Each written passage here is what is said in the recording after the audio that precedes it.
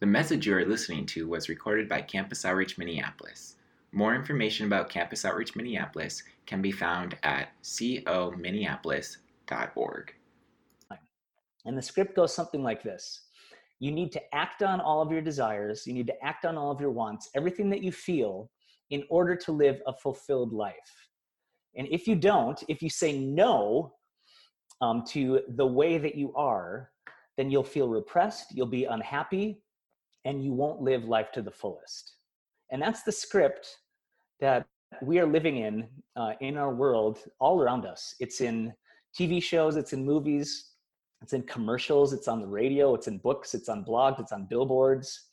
It applies to any area of your life. And specifically, we hear it really loudly when it comes to sexuality and homosexuality. If you feel attracted to the same sex, you should act on those desires if you want to be happy. That's the script. Now, full disclosure, I'm here on this Zoom call in front of you as someone who disagrees with that script, obviously. I just think it's untrue. It's simply untrue that if it feels good or if you're attracted to it, you should do it. And specifically, I also believe that the Bible teaches that sexual activity is reserved for the context of one man and one woman marriage. And I think that any sexual activity outside of that marriage, whether opposite sex or same sex, is against God's design and therefore sinful.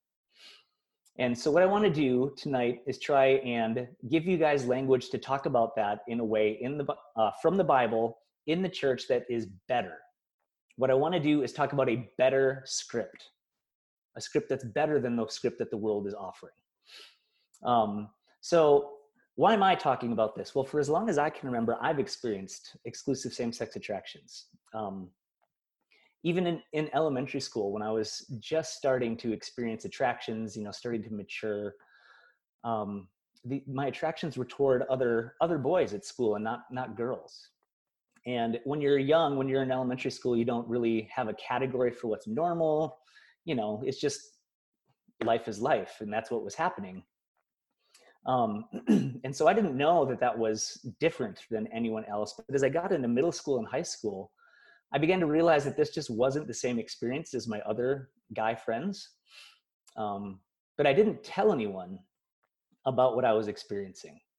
I just kept it all to myself. And the big reason that I kept it all to myself was that I thought I would be met with hostility and that I would be cast out if I opened up to what I was feeling about these attractions. So I kept it all to myself.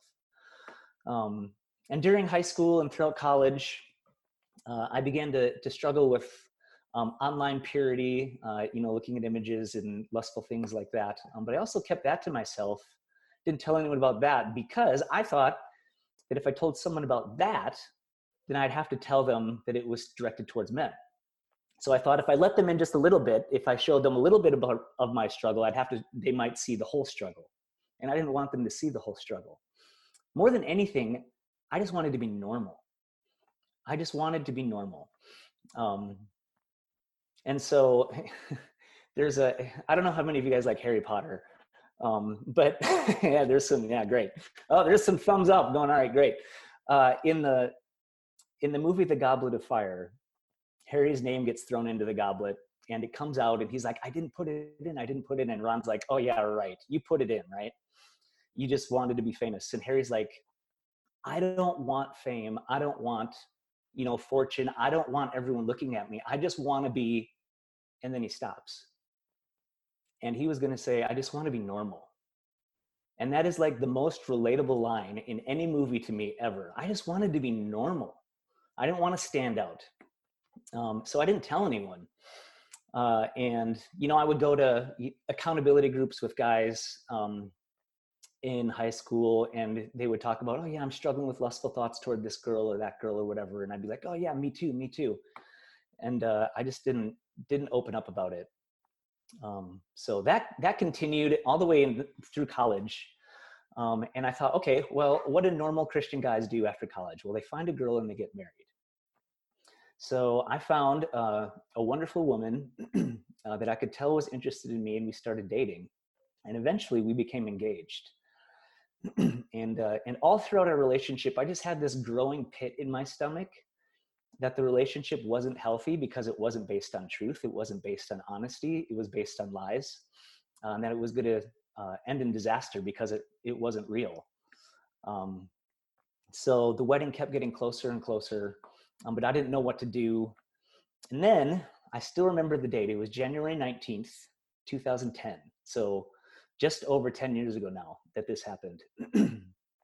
I logged onto Facebook one morning, and the first thing I saw was a quote by John Piper that was retweeted from his Twitter. And here's what it said. This was the quote. It said, "To be caught in secret sin is a horrible thing. Only one thing worse, not to be caught." Let me just say that one more time. To be caught in secret sin is a horrible thing. Only one thing worse, not to be caught. The Lord used that quote, just looking at Facebook in the morning, to pierce me to the core and to help me realize that if I didn't start telling others about what the struggle that was going on within me, not simply about same-sex attractions, but also about the lust and the online sin and things like that, I was going to shipwreck my impending marriage, my faith, and maybe my whole life. And so the Lord just pierced me to the core and said, "Nick, you got to be open. You got to get help. You need to let someone in." So I started telling those that were close to me. I told my parents, I told my fiance, and we ended up breaking off our engagement, which is one of the hardest things I've ever had to do in my entire life. I told my friends, those closest to me. I told some of my coworkers, and at every step of the way, God absolutely floored me with the love and support and encouragement that I got through Jesus at every step of the way. And so that's kind of where I'm still at today. I still experience same-sex attractions, but I've come to believe with every single fiber of my being that the traditional biblical understanding of sexuality, one man and one woman within marriage, is really, really good news. Even for people like me, it's really good news. So what I just want to do is to show you why I think the Bible teaches that sex is reserved for one man and one woman, just really briefly, because that's under attack. Even within so-called Christian circles today, people are trying to make the Bible compatible with acting out on same-sex sexual activity. And so I just want to put a few arguments in your tool belt that you can use if you come across these things to say, nope, that's really not what Scripture teaches. And then after that, I want to talk about the alternative script, the words from Scripture that give us a better yes to say to the world's no, or to the world's script, that I believe with all my heart is better. So if you have a Bible, you don't have to turn there, but we're going to start in Genesis 1, verses 26 to 28. These are probably really familiar verses to everybody, but there's a lot of truth packed in here.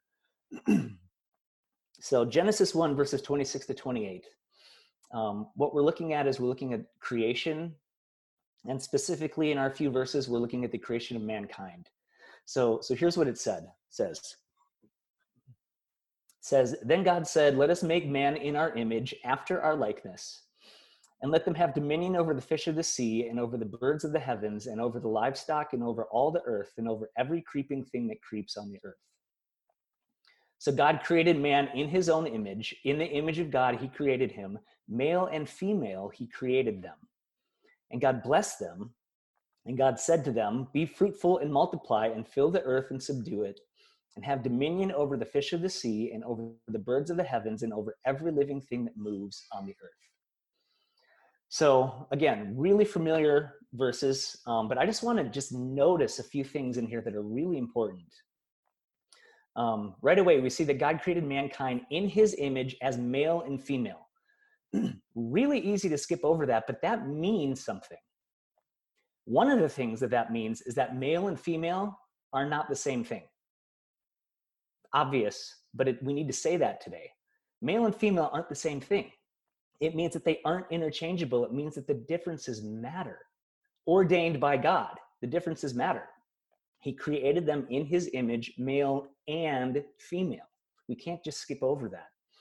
And then Notice in verse 28, the command to be fruitful and multiply comes right after God making them male and female.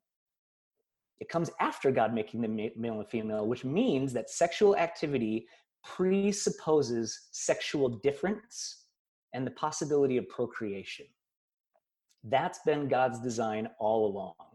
Sexual activity, whether we're thinking opposite sex, even outside of marriage, or if we're talking about same-sex sexual activity in God's design presupposes sexual difference and the possibility of procreation. In other words, that's the purpose and the proper context of sexual activity. It presupposes sexual difference. We see the same thing in Genesis 2. So if you look at Genesis 2, verses 22 to 25, we see another account of the creation of mankind. The first one focused on, in chapter 1, Adam and Eve as male and female. This one focuses on Adam and Eve as husband and wife. Genesis 2. So verses 22 to 25. And the rib that the Lord God had taken from the man, he made into a woman and brought her to the man. Then the man said, "This at last is bone of my bones and flesh of my flesh. She shall be called woman because she was taken out of man. Therefore, a man shall leave his father and his mother and hold fast to his wife, and they shall become one flesh. And the man and his wife were both naked and were not ashamed." So what we're seeing here is the first marriage in Scripture. It's really cool.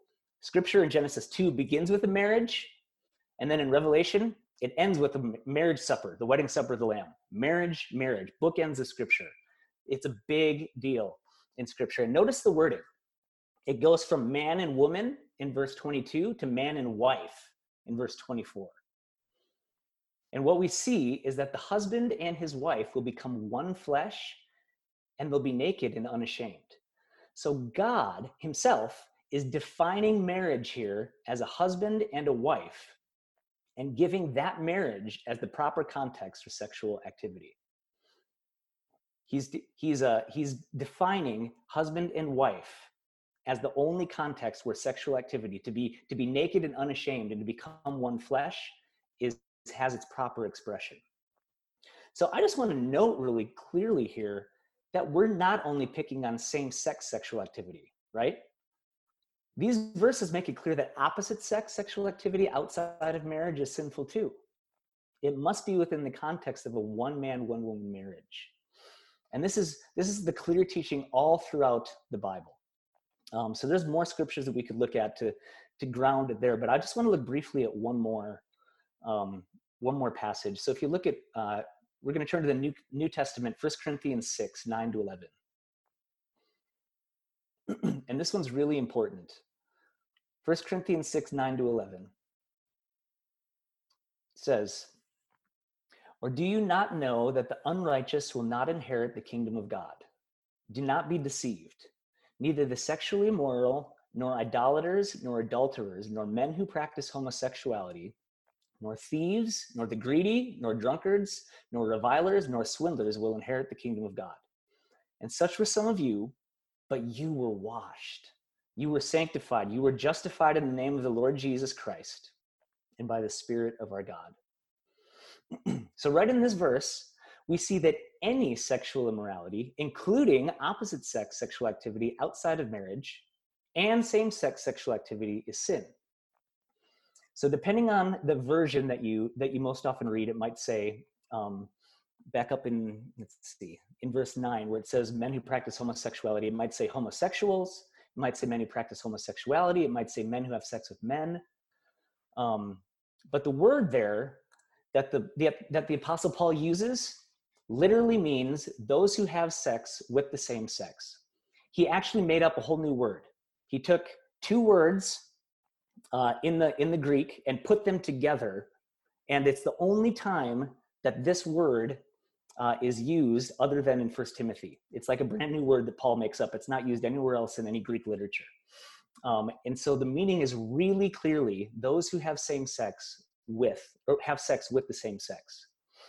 So just like greed, drunkenness, swindling, or cheating, right? All of those other sins are listed in this passage. Same-sex sexual sin isn't worse than any other sin that any of us are prone towards. Right? They're all listed in that same list. And yet it's really clear that the Apostle Paul is listing it as sin. And that's really important because there's a huge push to say, well, this verse isn't talking about like the loving, monogamous types of same-sex relationships that we know now.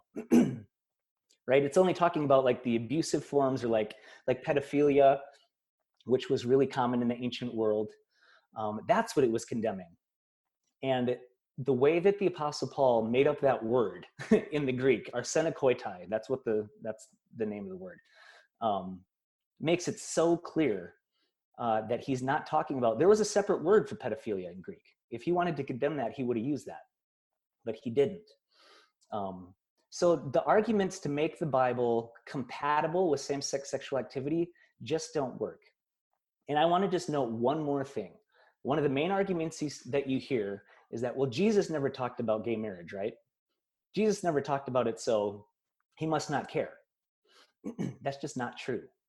Of course, he didn't use the phrase gay marriage. That wasn't even a concept until, just a few years ago. But Jesus did very clearly define what marriage is. So if you look in Matthew 19, this is so cool. I love what happens here. Matthew 19, the Pharisees, Jesus is talking with the Pharisees and they're trying to trick him, right? They're trying to trap him. That's all that the Pharisees ever do. They walk around trying to trap Jesus, get him to say something stupid so they can discredit his whole ministry. And they ask him a question about divorce. In verse 3, they say, is it lawful to divorce one's wife for any cause? So how does Jesus answer? He says, have you not read that he who created them from the beginning made them male and female, and said, therefore, a man shall leave his father and his mother and hold fast to his wife, and the two shall become one flesh. So they are no longer two, but one flesh. What therefore God has joined together, let no man separate. Okay, do those words sound familiar? We just saw them in Genesis chapter 2. So Jesus took those words from Genesis chapter 2, from the first marriage, and said, have you not heard that he who created them from the beginning, male and female, said, God said, and then he quotes that passage. Therefore, a man shall leave his father and his mother and hold fast to his wife, and the two shall become one flesh. What he's doing is defining marriage as between a man and a woman. Jesus, right there. He's answering a question about divorce. And before he answers his question about divorce, he defines marriage. And he defines it as between a man and a woman. That's Jesus's definition. So Jesus does very clearly speak into the definition of marriage. And we have to hold on to that because it's his words, quoted straight from Genesis chapter 2. So there's just so much more that we could say about what the Bible says. And we can, if you have more questions, we'll do question and answer after this. But I just want to move into the, well, now what? Right? Just get really practical. If that's what the Bible teaches, then I had to ask myself, as someone who's same-sex attracted, well, now what do I do? How do I live? Is there any hope for fulfillment, for happiness, for intimacy in my life? And what I want to tell every single one of you and all of your students and everyone that you're talking to is that there is so much hope for a fulfilled, rich life of love and relational intimacy and community within the Bible's sexual ethic. And we need to talk about it. People who experience same-sex attractions, like me, can't only live a life of no, right? You can't live into a life of no, no, no, no, no. You need a positive vision for flourishing, for fulfillment, for an amazing alternative script that you can say yes to. I need something that I can say yes to, not just a no. So what is that script? Just a few points here. Number one, the first thing to note is that this is not an us versus them issue. It's not us versus them. I just need to be so clear.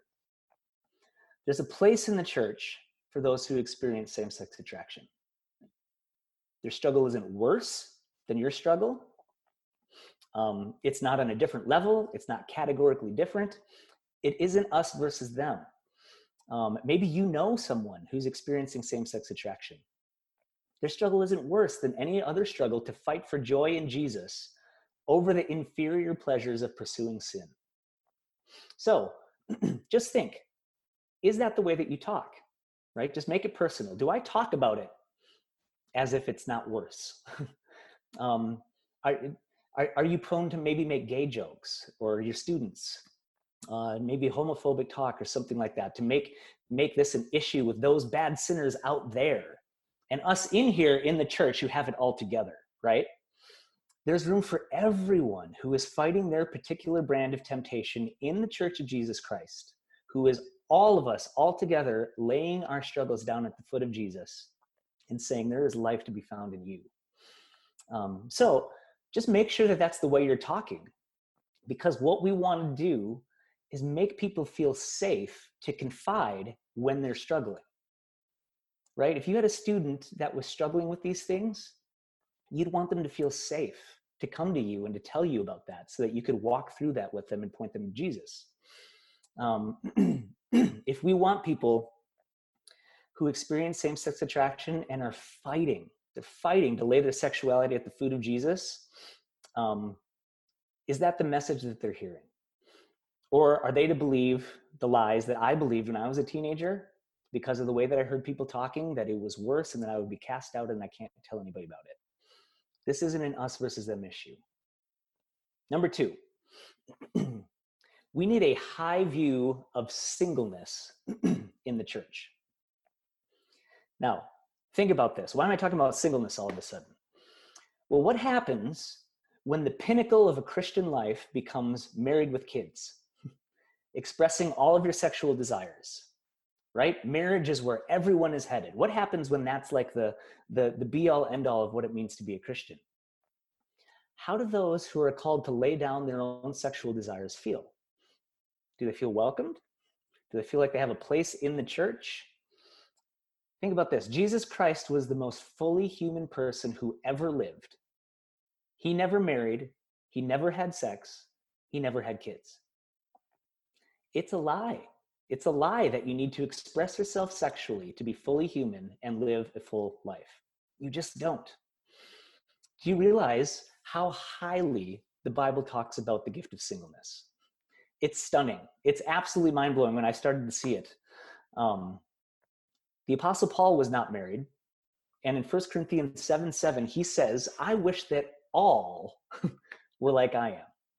But to each one was given his own gift. So what's he talking about there? What are the 2 gifts that he has in mind? The 2 gifts, if you look at the context of the passage, are marriage on the one hand and singleness, like him, on the other. And he's echoing the very words of Jesus from Matthew chapter 19 and says both marriage and singleness are gifts.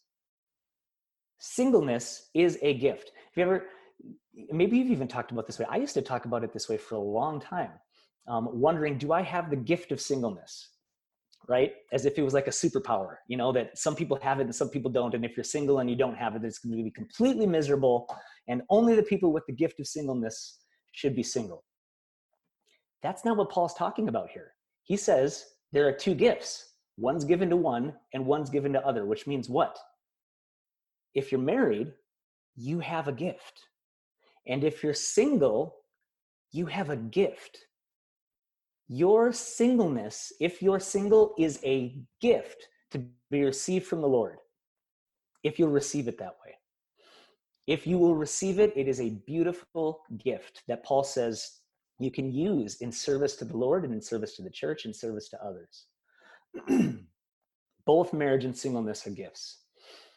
If we're going to call those with same-sex attractions to lay down their desires for however long the Lord would ask them to do that, maybe it's for a time, maybe it's for the rest of their lives, then we need to have a robust vision of singleness and celibacy in the church as a life of fullness and flourishing and not lacking any good thing in Jesus Christ.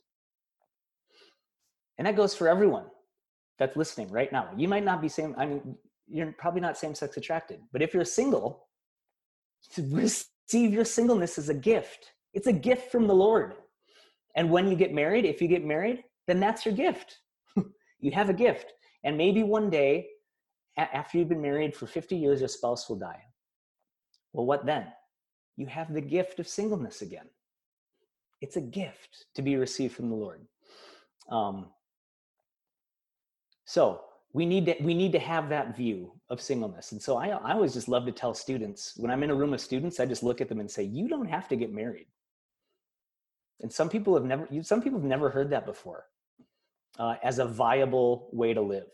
And it's like, most of you will get married, but you don't have to. And the Bible thinks that that's a really great way to live. So if singleness is a gift, how? How is singleness a gift? How does it lead to a life of flourishing within the church? And that leads us to point number 3. The church is a place to experience family and rich community in Christ. So this is one of the reasons that it can feel so unfair to ask those with same-sex attraction to not pursue their desires, right? It can feel unfair because it seems like we're asking them to live life without community and without family and without relational intimacy and without love and things like that, right? It can feel that way. But in Christ, that just is not true. It's not true. Think about the way that the Bible talks about relationships that are in Christ. When the Apostle Paul calls Timothy his true child in the faith in 1 Timothy 1, is that just a ceremonial label? No, it's not. It's a reality in Jesus. He is his true child in the faith. And the title, Brothers and Sisters in Christ, that's not just a metaphor. If you and I are in Christ, then I am more your brother than I am to my unbelieving sister, who is blood related to me, right? That's true. We are brothers and sisters. And listen to this promise from Jesus. This is one of my absolute favorite promises in all of Scripture. It's in Mark chapter 10. Mark 10, verses 29 and 30. This is mind-blowing. Jesus says, "Truly I say to you, there is no one who has left house or brothers or sisters or mother or father or children or lands for my sake and for the gospel, who will not receive 100-fold now in this time, houses and brothers and sisters and mothers and children and lands with persecutions." It's not going to be easy. "And in the age to come, eternal life." There is real family, real intimacy, real relationship to be had in the body of Christ. You don't need a sexual relationship with these things, for these things. I've experienced it firsthand. And one concrete example right now, we're in this stay-at-home order right now. And that's not actually my bed. I don't have a pink bedspread. I am quarantining with Dave Zuliger and his family. He's the lead pastor at the South Campus at Bethlehem. They invited me when the stay-at-home order came, like, hey, move in with us so you don't have to be alone. And so I've just become a part of their family. I help with the dishes. I take out the trash. I watch the kids. We hang out at night. I get to read stories. And what we're doing right now is, with me just being a part of the family, is we're giving flesh. We're living out the bond that's already real in Christ. It's already real. We're just living like it's real, right? And so I've had the privilege to kind of be adopted into a few different families that aren't my blood, but I'm a part of their family in every single way. I'm Uncle Nick to so many of their kids. I go on vacation with them. I have real brothers and sisters in Christ. I have nieces and nephews. We're family. And so my prayer is that this would just be the reality in the church. I would just love it to just be so common for single folks to be brought into familial life and love, so that everyone's needs comes first once in a while, and no one is considered second class, second rate, not as important. That's the reality that we have in Christ. So I would just love if we could live like that in the church. Just make it so much more common to express our familial bonds like that. Because it's then that the church becomes the fulfillment of that promise that we just read from Jesus. You give up something in Christ and you gain it 100-fold in the church. You give up a spouse and brothers and sisters and children and specific types of relational intimacy, and you find it 100-fold in Jesus Christ and in the church, and in the relationships that are available there. And then lastly, and then we'll just do a time of questions. We need a biblical view of friendship as a deep relationship that's capable of real love and chaste intimacy. I mean, we talk about friendship so casually in our culture. You know, you can be friends with 2,000 people on Facebook, right? Friends. But think about how the Bible talks about friendship. Take Proverbs 17:17 for an example. A friend loves at all times. A friend loves at all times, and a brother is born for adversity. A friend loves at all times, and a brother is born for adversity. So if you couple that with Proverbs 18:24, which says there is a friend who sticks closer than a brother, and you can see a different picture of friendship emerging that's not so common in our culture. Friends in our culture can be discarded, right? When you get sick of them, you can just stop being friends with someone. Or when they hurt you, you know, you can just walk away, and that's fine. You can just unfriend anyone online.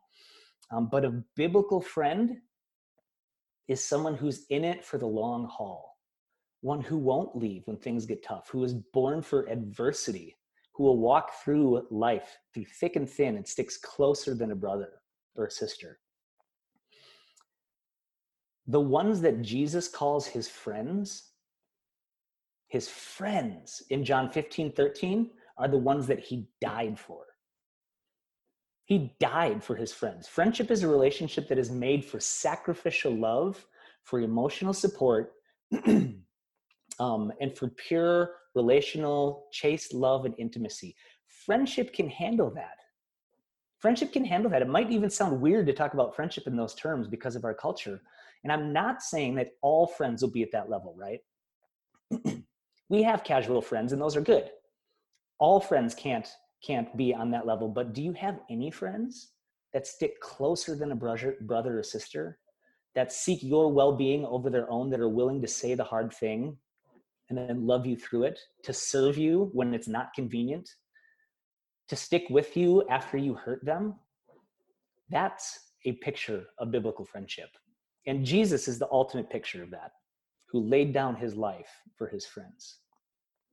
So if we take all of those things together, an alternative script begins to emerge. We've just scratched the surface here, guys. There is so much yes that the church has to offer those with same-sex attraction, who are laying down their sexual desires for greater joy. And don't miss that. It's all about greater joy. Laying down, whoops, update just came out on my computer. That's very inconvenient. Got it. Okay. Laying down sexual desires for greater joy found in Jesus Christ. And in the church, we see these things and lift high the gift of singleness, live out our family and community bonds in Jesus, and be biblical, true friends to one another. We have so much that we can say, look at this. Look at this. Yes, you're called to sacrifice. Everyone who's called to follow Jesus has to sacrifice. There isn't one person on this call who's following Jesus and isn't sacrificing something that hurts. But in the church, every single one of us have greater things to say yes to, that make the sacrifices worth it. I'm not saying it'll be easy.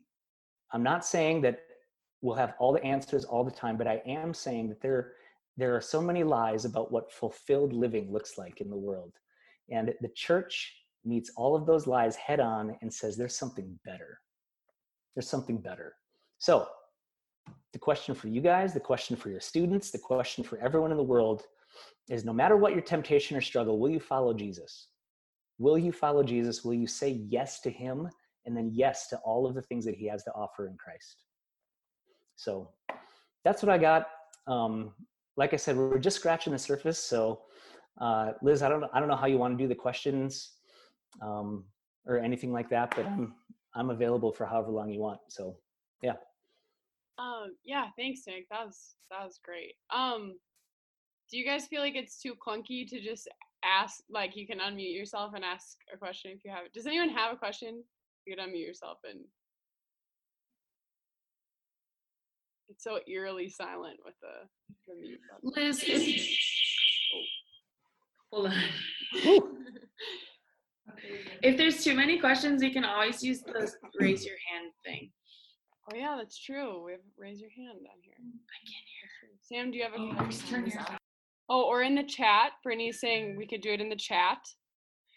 But if anyone has a question, they can. You guys can just go right ahead with it. Hey, I have a question for you, Nick. Yeah.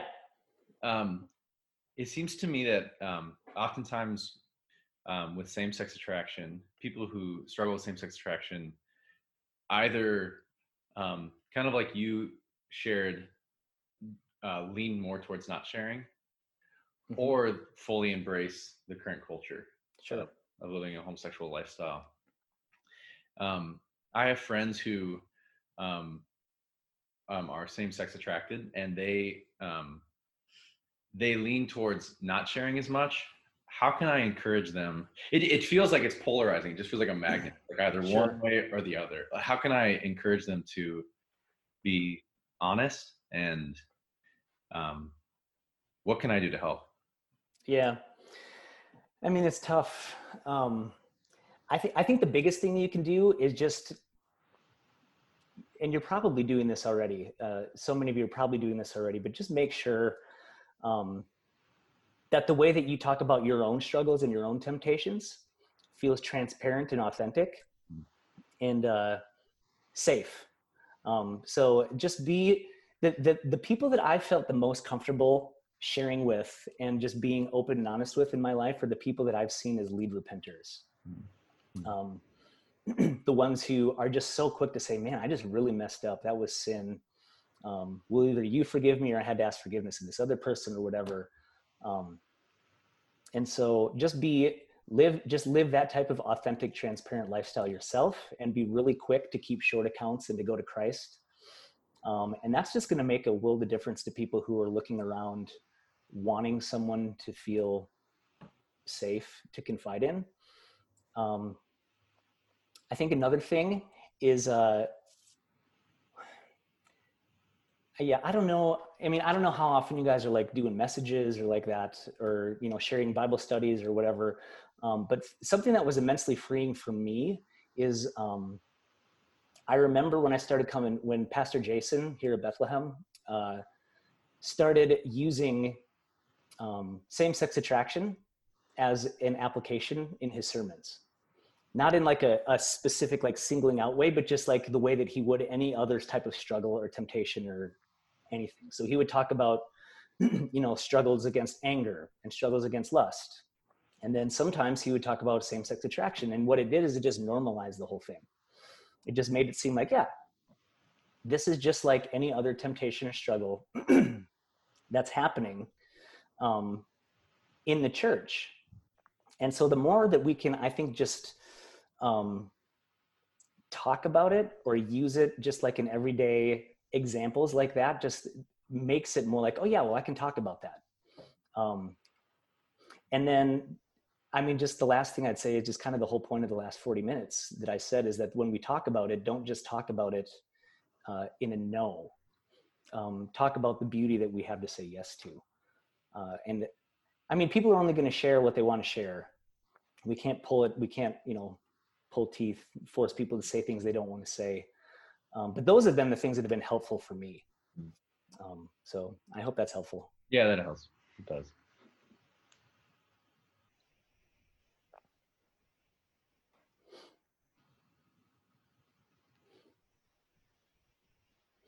Hi, can I ask a question? Yeah. Okay, so my name is Aneri. I'm a student here at the U. I actually attended like a couple Bible studies with Liz and Zach. But so I didn't grow up in the church, and my parents are not Christian, and I probably have the least amount of Christian knowledge here than anyone. So thank you for like sharing, I guess, like your view about all of this, because it was super helpful.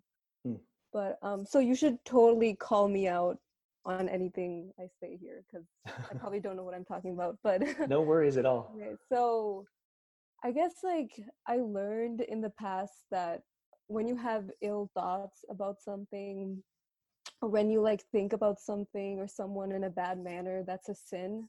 Mhm. That's a sinful thought. And like you don't even act on it, but just thinking about it is an equal of a sin as much as if you would act on it. Mhm.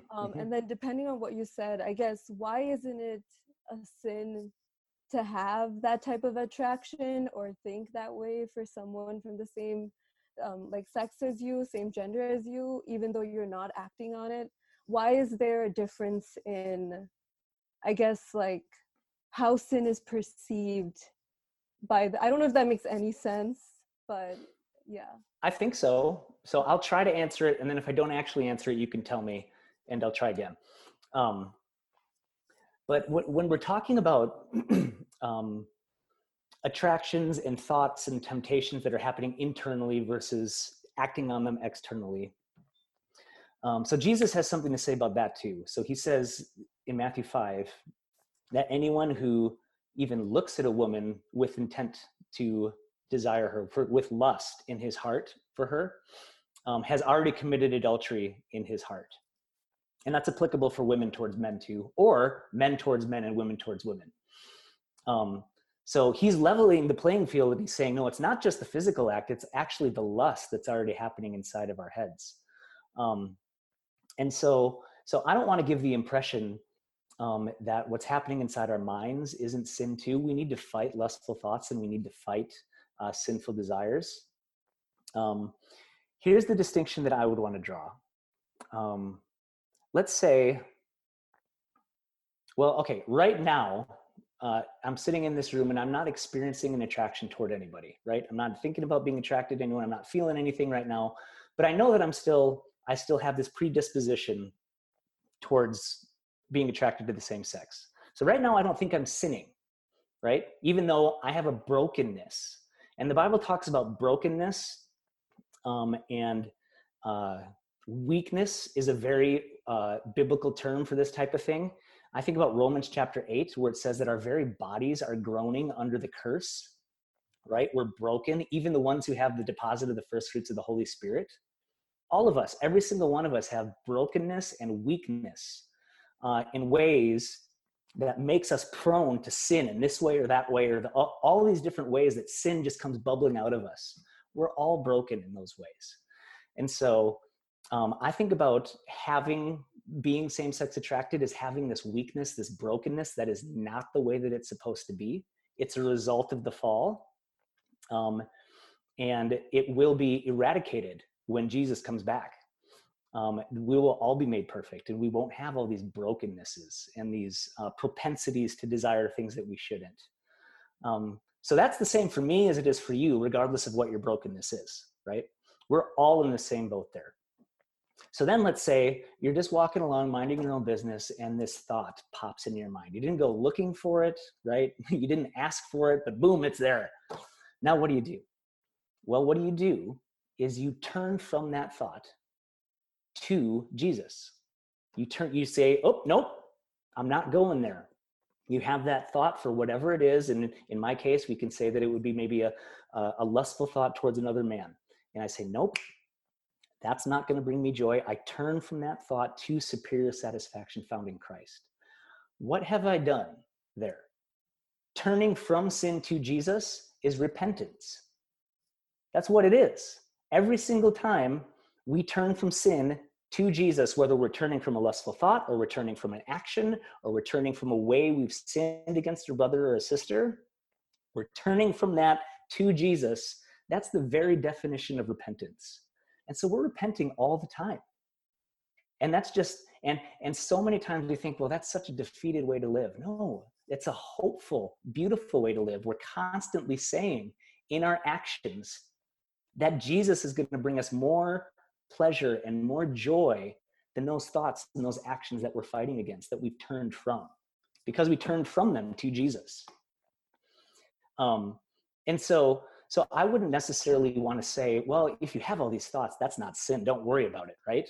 No, we want to fight against those things. But when we turn from sin to Jesus, that's a beautiful, hopeful thing, and we're having victory in Christ when we do that. So that's a beautiful thing. And then let's say that you go a step further and you actually act out on something. So you either dwell and linger on that thought and foster lust in your heart, right? Well, then you've actually like committed an active sin, or maybe you act out on something with another person. Well, then that still requires repentance, right? So we turn from that to Jesus and we ask for forgiveness and say, Lord, I chose to do this with my will, and I'm sorry, and I need forgiveness. So there's all these different steps that we walk down on the path towards sin.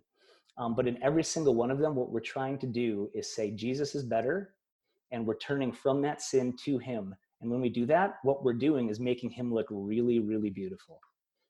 So that's how I think about it. I kind of think in those categories. I'm not super into drawing the exact line of when I've sinned and when I haven't. I don't think that's very helpful. I just think what we need to do is fight, turn to Jesus, repent when we have to, and live in the hope that one day all of this is going to be gone. It's all going to be gone, and we're going to see him face to face, and it's going to be glorious. So does that help? Yeah. So basically your motto is like, love Jesus. Yeah, absolutely. That's a okay. Yep. Okay. Thank you. You're welcome. Ellie Lindahl had a great idea. You can message me or Nick or whoever you'd feel comfortable messaging if you prefer not to say a question out loud and you'd rather have one of us just read it. I have a question. Or does anyone else have a burning question? I think we have maybe time for a couple more. But Aneri, you asking your question reminded me of this because you and I have talked about this a couple times. And I've talked about this a couple times with students at the U of M. But it feels confusing because I think along with the topic of sexual orientation, the topic of ethnicity is also super really big one in our culture right now. Mm-hmm. And I know it can feel confusing, or I've talked with students about this, that the church affirms, oh, your ethnicity is a core part of your being and is God-given and is lasting and something you shouldn't be ashamed of. But we say your sexual orientation isn't, we kind of Sure. draw a difference there. And I think that can feel confusing for someone coming into the church or investigating Christianity, or in the church who just maybe is wondering. So I don't know if you have thoughts on that. Yeah, I have some basic thoughts on that. I think that the difference is the way that the Bible talks about each of those things is just fundamentally different. And so what we see, so right away, Revelation 5 and 7, Revelation 5 to 7 pops into my head, where what we're going to see at the very end, at the end days, is everyone who's in Christ gathered around the throne from every tribe and tongue and language, and they will all be represented there. And what that means is that our ethnicities are not going to be wiped out in heaven, in the new heavens and the new earth, right? They're going to be celebrated. They're going to be made perfect, right? We're all going to be made perfect, whatever that's going to look like, but they will be there. And all the different cultural distinctives that we have are going to be there in heaven. And so the Bible has this very positive view of culture and ethnicities and from every tribe and tongue and language all around the world being represented around the throne, while still maintaining our unity in Christ. So, right, we think about Galatians 2 or 3. There is neither Jew nor Greek, slave nor free, for we are all one in Christ. And that, that doesn't mean that it takes away our ethnicity, but it means that our unity is greater than our diversity. Our orientation, though, sexual, if you want to talk about in terms of orientation, what we see in the Bible is that, again, we were created male and female, and men and women are supposed to have desire for the opposite sex. And because of the fall, because of the brokenness that we see coming from sin, from Adam and Eve, that gets messed up in people.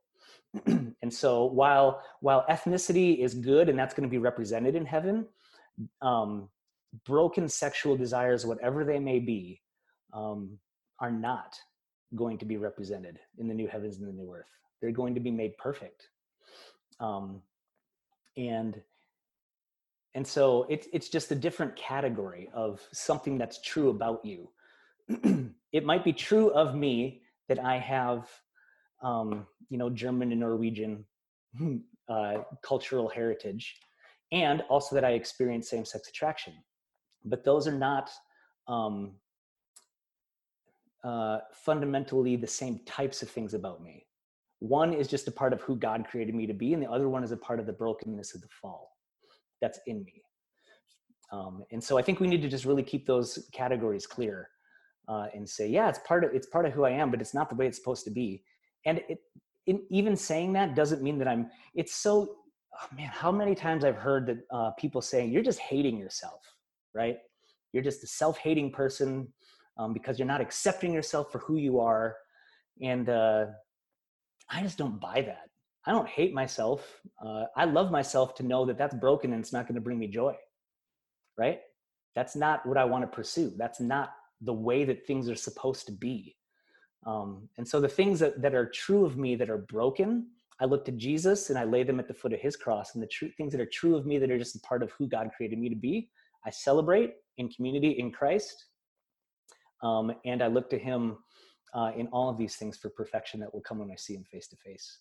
So they just seem like fundamentally different categories of things that are true of me. That's how I would talk about it. Yeah, thanks. That's helpful. Maybe one or two more questions, if anyone has any more questions. Yeah, I have one.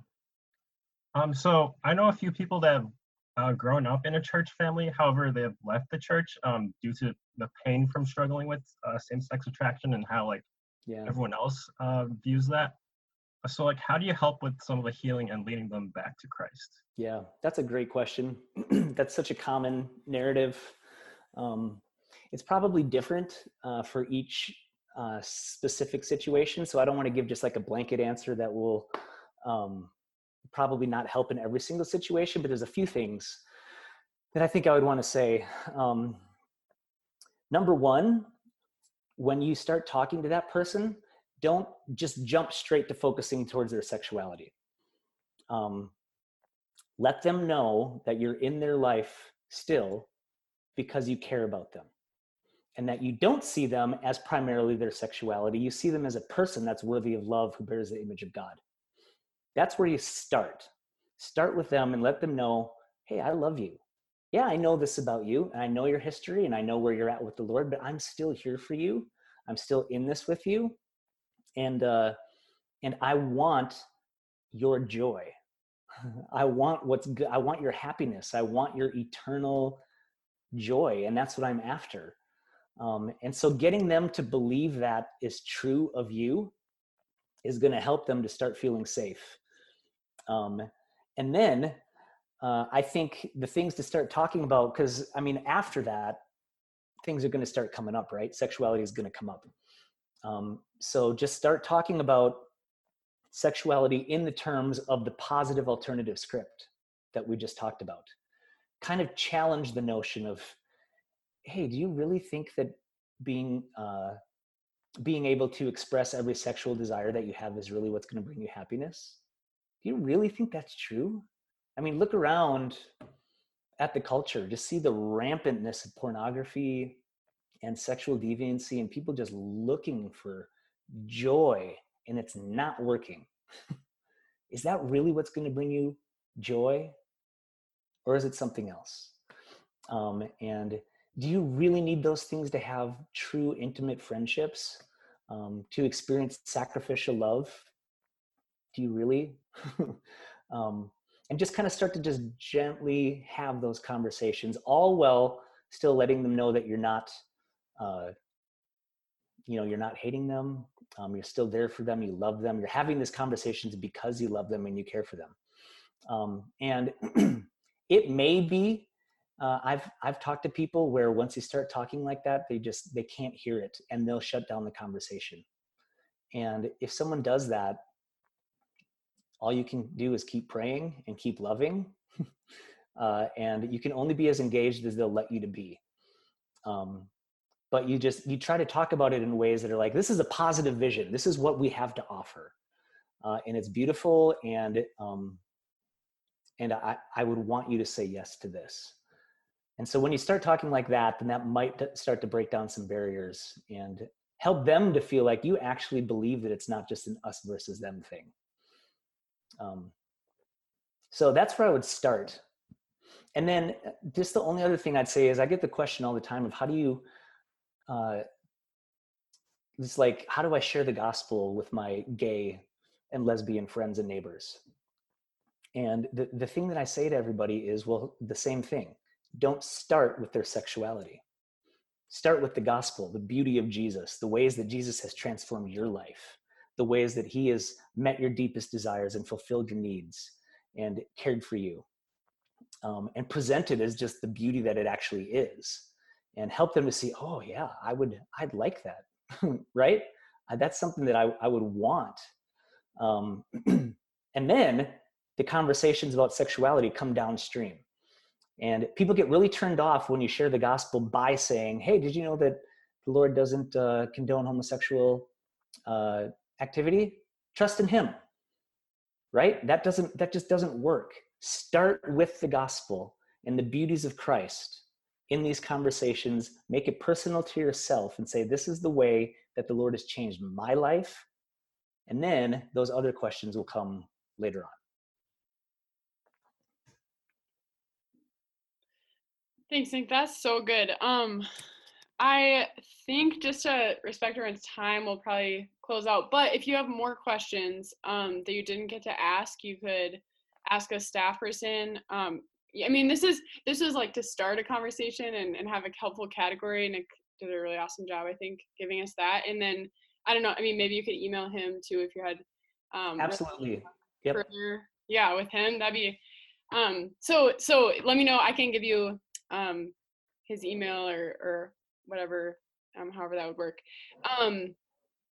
But can I pray for you, Nick, and for us before we close out? I love that. Father, I am really thankful that you are a God of yes and not of no. And that feels just like a baseline difficult thing to believe in a global pandemic, where we're hearing no to even kind of seeing our friends and family right now, and our whole life, normal life, has been disrupted. And it is so easy for me to believe daily to give in to thinking you want to take joy from me instead of give it. And yet I think of in Psalm 84, it says, the Lord God is a sun and a shield, and he bestows favor and honor. No good thing does he withhold from those who walk uprightly. And in the gospel, what Nick was talking about, in the beauty of the gospel, you see us as Jesus, as those who are walking uprightly, when we repent and turn to him. And that is so beautiful, that means you withhold no good thing from us. And so wherever we are tonight, any of us, whether we're investigating Christianity or thinking, I still think this is just kind of a load of crap, or whether we've been in the church our whole lives and think this is, I could share the gospel with anyone, or wherever we may be, I just pray that we would feel repentant, that it would really ring deep, that this, even thinking about same-sex attraction, that's maybe we need to repent over. That's no different than any sin I struggle with. Or maybe we are sitting here thinking, man, there are sins in my own life that I've never talked to anyone about. And would your Holy Spirit encourage and convict and give energy and peace to people? And would we share our lives with our friends and with our family and the church deeply? And would there be deep, sweet family, even in the time of us staying in our houses every day? And so I pray, I'm thankful for Dave and his family and how Nick gets to bless them and live with them. And I pray that this pandemic would be a really sweet time actually in his life, and that you would bless him and his ministry. And yeah, God, I'm so thankful. I'm really thankful for the hope of Jesus tonight, for the reminder of that. And so I pray all this in your name. Amen. Thank you for listening to this message from Campus Outreach Minneapolis. Feel free to make copies of this message to give to others, but please do not charge for these copies or alter the content in any way without written permission from Campus Outreach Minneapolis. For more information, we invite you to visit us online at cominneapolis.org.